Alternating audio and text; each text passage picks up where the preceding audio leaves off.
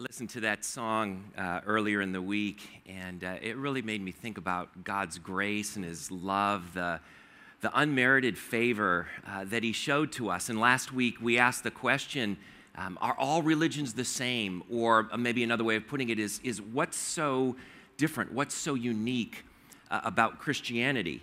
And we said it's really God's grace. It's His unconditional love for us. It's His unmerited favor. We don't deserve God's love for us. We can't earn His love for us, yet He shows that to us. And that's the bottom line of Christianity. That's what's unique about Christianity. But as we continue in our series, Why God?, where we're asking a number of different questions, the question that we're coming to this week that we're actually ending our series with is Christianity a straitjacket? Is it this constraining set of rules and regulations that are kind of put there either to control us or to keep us from having fun or whatever it may be? And unfortunately, too often that's the way Christianity is practiced, and that's the way that Christianity is viewed by a lot of people.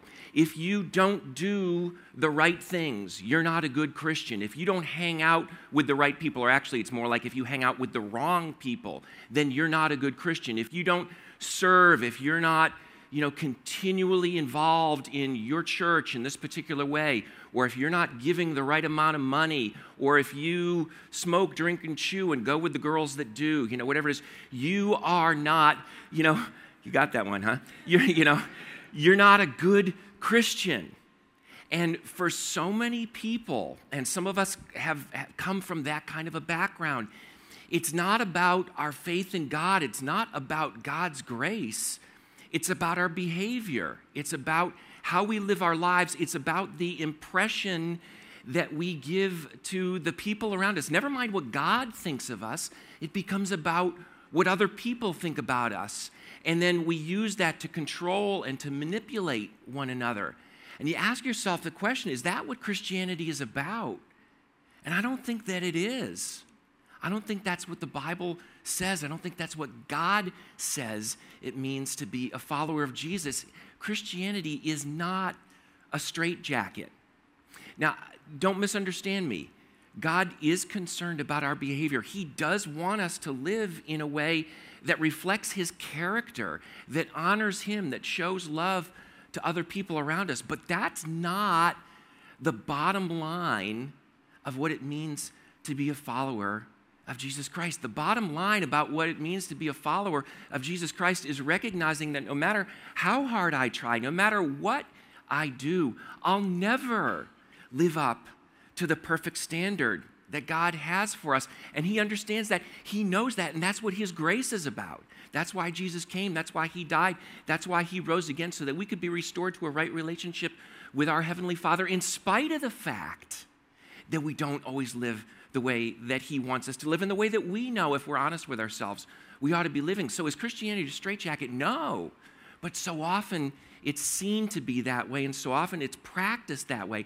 And some people look at the Ten Commandments kind of as the epitome of this whole thing about Christianity being a straitjacket, being a rules-based religion.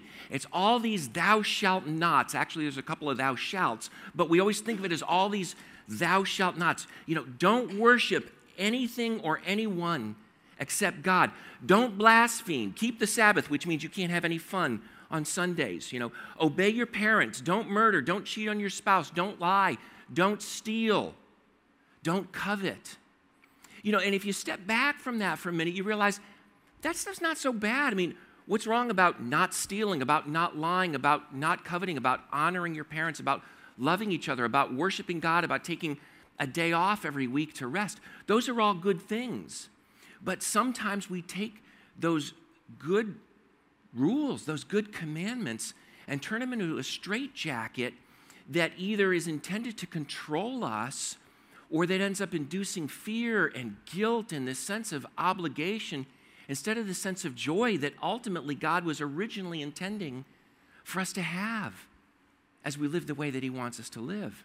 And if you think about the context in which God gave the Ten Commandments to His people, to the children of Israel back in the Old Testament, a couple of thousand years before Jesus came on the scene, If you think back to the history in the Old Testament, the Jewish people were enslaved in the nation of Egypt for about 400 years. And the Egyptians forced them to build their cities. They forced them to make bricks so that they could build their cities. They forced them to work in their fields. And then it actually got so bad, the Egyptians were worrying that the Israelites were multiplying too quickly and were going to become too powerful for them. So the Egyptians mounted this campaign of infanticide where they forced the Jews to kill their male children when they're born.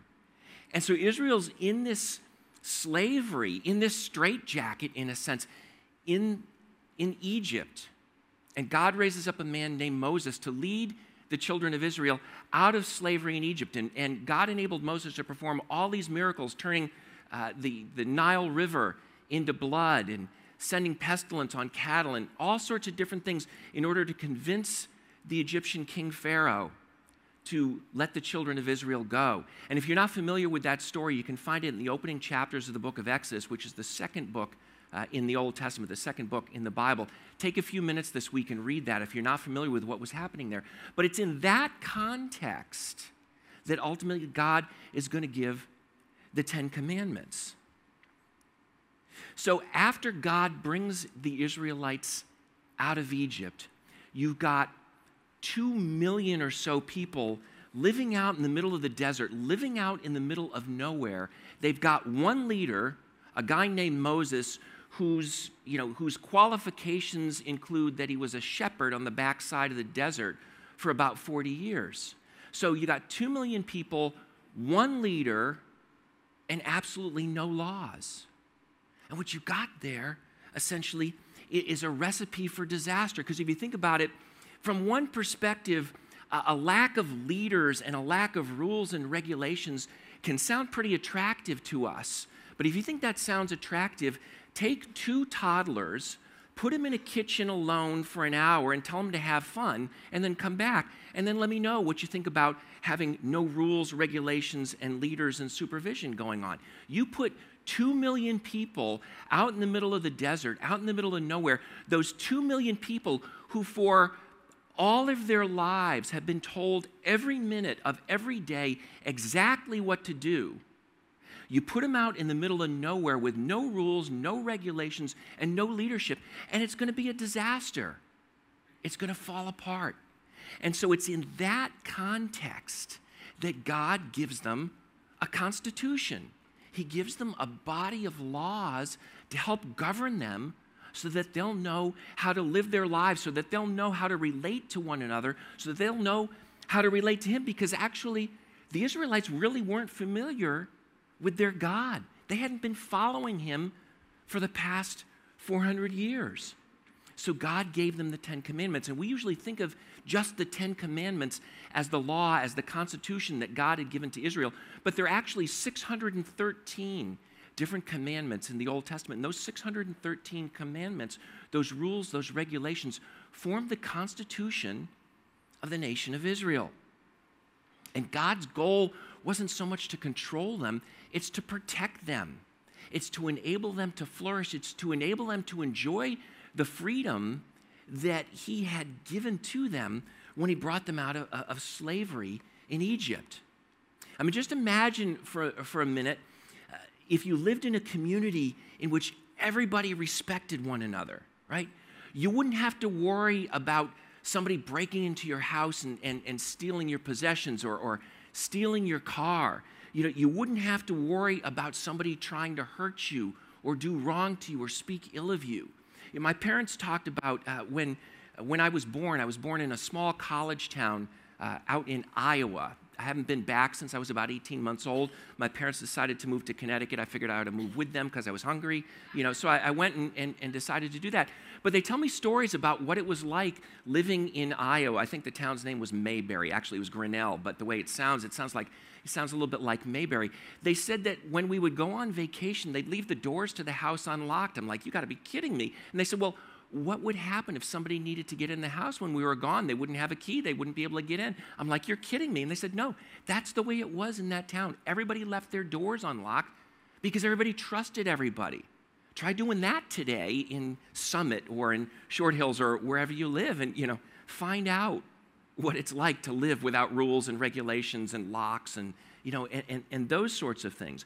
But imagine if you lived in a community where parents loved their children, really cared for their children, where children honored their parents, a community where everybody would take a day off from work every week and just enjoy being with one another, being with their families, hanging out with their friends and neighbors, worshiping God, and so on. That's a community that's built essentially around the principles that are found in the Ten Commandments. What's interesting is, thousands of years later, the Apostle Paul, who was one of the leaders of the early Christian church, he's reflecting on this. He's reflecting on the Old Testament law, and he puts it this way. He says, "Let no debt remain outstanding except the continuing debt to love one another. For whoever loves one another has fulfilled the law." And he's talking about the law, the Constitution of Israel in the Old Testament. He goes on, he says, "The commandments, you shall not commit adultery, you shall not murder, you shall not steal, you shall not covet." Whatever other command there may be, they're summed up in this one command: love your neighbor as yourself. Love does no harm to a neighbor, therefore love is the fulfillment of the law. Imagine if we lived in a community where we all loved one another. And that's the community that God was creating with the nation of Israel when he gave them the Ten Commandments. His goal was not to control them. His goal was to help them to enjoy the freedom that he'd given them. Think about our seatbelt laws, right? We've got laws that tell us if you don't wear your seatbelt, you're going to get a ticket. The seatbelt laws literally restrain us, but they exist ultimately to protect us, not to control us. You've probably seen the signs on the side of the road: click it or ticket.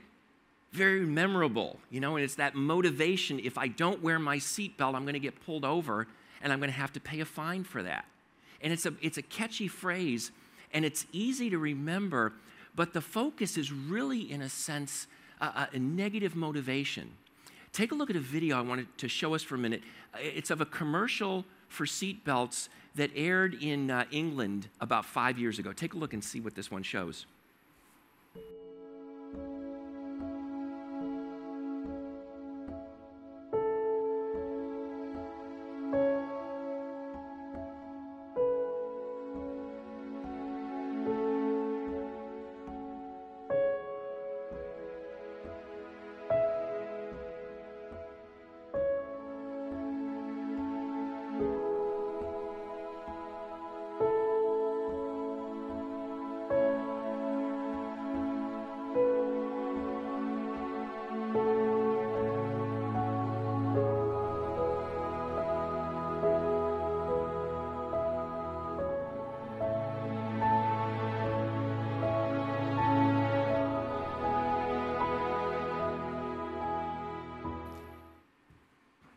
Click it or ticket, or embrace life? Which one is more likely to motivate us to want to buckle up, on the way home? I love that commercial because it's really getting at the heart behind the seatbelt laws. The goal's not to control us, to constrain us, to make driving no fun. The goal is so that we can preserve our lives because we love our family members and the people around us. The Ten Commandments don't actually start with an actual command. We think of them as those 10 rules that are listed, but the introductory phrase to the Ten Commandments, the introductory sentence, sets up God's heart behind the Ten Commandments. He says, "I am the Lord your God who brought you out of Egypt, out of the land of slavery." And then he goes into the Ten Commandments. "I'm the Lord your God who brought you out of the land of Egypt, out of slavery." He reminds them he just freed them from slavery, and then he gives them the Ten Commandments. He says, "I love you, and now here's how I want you to live so that you can enjoy that love." He says, "I've given you freedom. And now, if you want to enjoy that freedom, if you don't want to end up trading the slavery of Egypt for a different kind of slavery, then here's how you need to live. And then the Ten Commandments focus on their relationship with God and their relationship with one another. He says, if you want to enjoy the freedom that I've given you, then love me and love one another. And that's what the Ten Commandments are all about. So they're not this set of rules and regulations that are designed to constrain and control us and be a straitjacket. They're designed to enable us to live a life of freedom that God intended for us to have. And yes, it's true. We're not the Old Testament nation of Israel. So we're not under the rules and regulations, the constitution that God had given to the nation of Israel. But the Ten Commandments and so many of the other commands in the Old Testament are based on God's character. And God's character hasn't changed.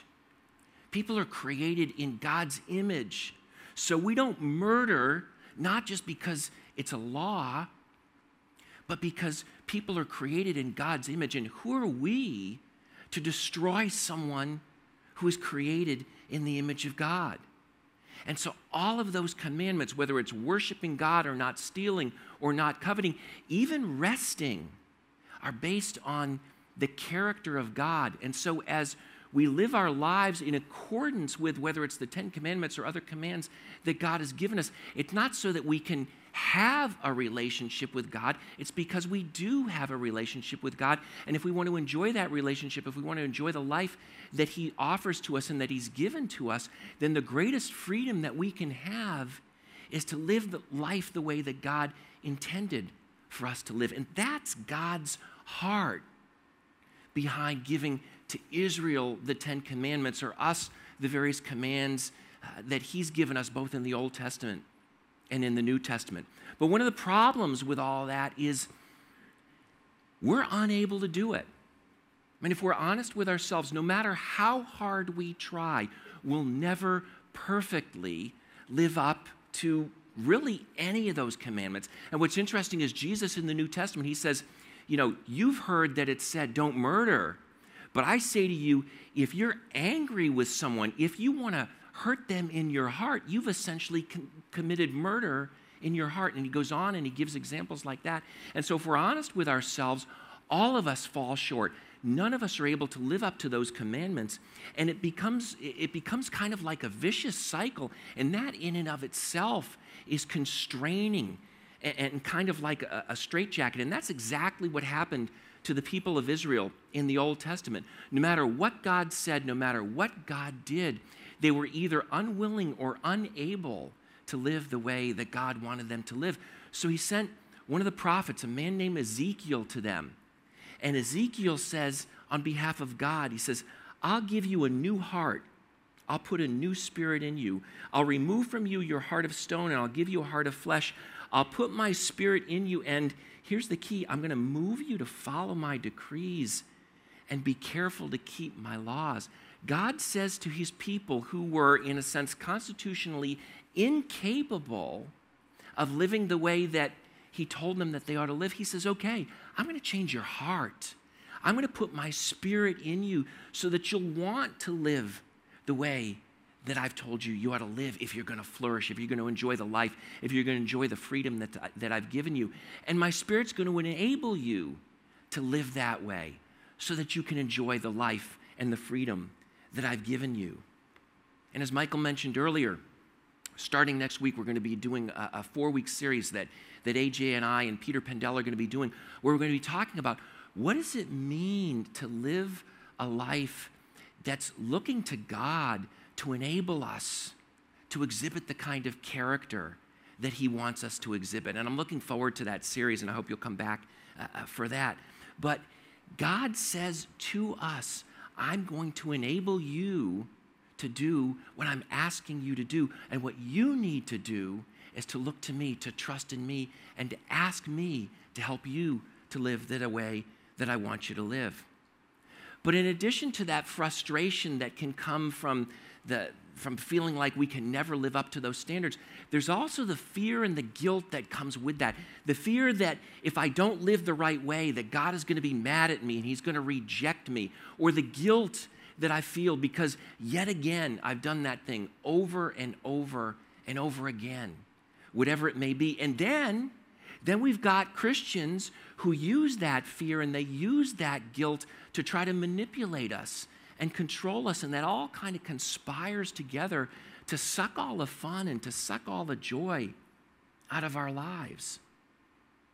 And while it's true that God wants us to obey him, we don't need to be controlled by the fear of failing and by the guilt that goes with that failure. We don't need to be controlled by that, because at the heart of Christianity is not a set of rules and regulations that we need to keep in order to have a right relationship with God. At the heart of Christianity is his grace, is his unmerited favor, is him doing for us what we were unable to do for ourselves. And Paul, looking at that, he puts it this way. He says, therefore, there's now no condemnation for those who are in Christ Jesus, because through Christ Jesus, the law of the Spirit who gives life has set you free from the law of sin and the law of death. Paul's saying God in Christ Jesus has freed us from the fear. He's freed us from the guilt. He's freed us from the condemnation of the fact that we don't always live up to God's law. Yes, God still wants us to try. He still wants us to live up to his law, but he knows that we're going to fail, and he's made provision for us. And when we do fail, John says, if we confess our sins, he's faithful, he's just, he'll forgive us our sins, he'll purify us from all unrighteousness. So we don't have to live with this constant fear. We don't have to live with this constant guilt. We don't have to be controlled by that fear and that guilt, because God loves us not because of how well we behave, but because of what Christ has done. And if we're looking to him and saying, I can't do it, but you have done it, please forgive me. Please help me to follow after you. If we're looking at Christ for that forgiveness, for that grace, for that unconditional love, then there's no condemnation for us. And we don't have to live in the straitjacket of fear and of guilt and of manipulation. This past week, as we do many weeks, we posted on Facebook talking about the topic that we're going to be addressing today. And we posted the question, is Christianity a straitjacket? And I was looking at what people said about it. And one of the comments in response to that question on Facebook sparked an idea in my mind. It really helped me to see the way this person responded to that question, really helped me to see something that's at the heart, at the essence of the answer to the question, is Christianity a straitjacket? And I think the answer is Christianity is not a straitjacket, it's a life jacket. You know, it's something that rescues us. It's something that keeps us from drowning. When we turn from our sin, when we turn away from our sin and we look to Jesus and we say, save me, help me, I can't do it on my own. He rescues us. He gives us life. He forgives us. He removes the guilt and the fear and the shame and the condemnation from us. He says, I've come that they may have life, and that they may have life to the full. So Christianity is a life jacket in the sense that it saves us from drowning, but it goes a step further than a life jacket goes. And Christianity isn't just something that saves us from drowning. It isn't just something that saves us from the consequences of sin. It's something that enables us to live life to the fullest, to enjoy the life that God intended for us to have when he created us. So rather than sucking the fun, sucking the joy out of life, rather than constraining us, rather than being a set of shackles, it's a freedom from slavery. It's a freedom to be who God created us to be. It's a freedom to enjoy the life that God wants us to have in relationship with him and a relationship with one another. rather than being a straitjacket, it's a life jacket. It's a life of love, both of God and of one another. The Jewish religious leaders who were really good at turning Judaism into a straitjacket, and sometimes today we turn Christianity into a straitjacket. The Jewish religious leaders who were really good at turning Judaism into a straitjacket came to Jesus one day and they said, "Teacher, what's the greatest of all of the commandments?" And Jesus replied, he says, "Love the Lord your God with all your heart, with all your soul, with all your mind. This is the first and greatest commandment. And the second is like it. Love your neighbor as yourself." All the law, all the prophets hang on these two commandments.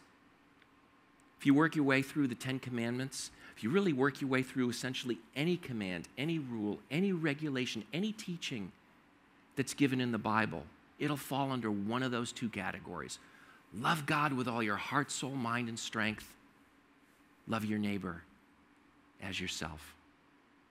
Imagine if we as a church, if we were a community of people who loved God with our whole hearts, who were totally devoted to Him, a community who recognized that God is our creator, that He's our redeemer, that He's our sustainer, that He loves us more than anyone could ever love us, that He loves us not because of the way that we behave. He loves us in spite of the way that we behave. He loves us on the basis of His character because He is love. He loves us enough to have sent His Son to die and to rise again so that we could have a right relationship with Him, so that we wouldn't have to be condemned for being unable to live up to the standards, for being unable to perfectly exhibit His character. Imagine if we were a community that loved, that saw God that way and loved Him that way. And then we don't just love God, but we love one another. Imagine if we were a community that loved one another the way that God loved us, that cared for each other the way that Michael was talking about earlier. A community where we both love God and we love one another. That's what Christianity is all about. That's the kind of church that Christianity is all about. Christianity isn't a straitjacket. It's a life jacket. It's about finding the life that God is offering to us, finding the freedom that God is offering to us, and then enjoying that life and enjoying that freedom that God created us to have. And that's the life that He offers us when we look to Him and we say, "I don't have what it takes, but you do. And I need that life. I need that love. I need that grace. And I need that forgiveness." And when we do that, God doesn't constrain us. He frees us to be the people whom He created us to be. Let me pray for us. Father, I thank You. I thank You that You are a God who loves us. I thank You that You're a God who frees us. I thank You that You're the God who gave us life. And I thank You that because of Jesus' death and His resurrection, we can have life. And I pray that You would help us wherever we are in our spiritual journey, whether we're just starting out or whether we've been following You for years. Help us to know and help us to remember that even in spite of the fact that we don't always live the way that You would want us to live, You still love us, and all we need to do is come to You and ask for Your grace, ask for Your love, ask for Your forgiveness. And we can be restored both to a right relationship with You and to one another. So, Father, I pray that Your Spirit would work in our hearts to give us a greater and greater appreciation for Your love for us and give us a greater and greater love for You. And then because of that, I pray that we would have an increasing love for one another. And then I pray that as our friends and our neighbors and our loved ones see the love that we have for You and for one another, I pray that they would be drawn to the life that You offer and to the freedom that You offer in Jesus Christ. And we thank You and we praise You. In Jesus' name, amen. I'm glad that you guys were able to come out this morning. If you want to chat or pray, I'm hanging out up front here. Mike will be in the back, and would love to see you next week. Thanks.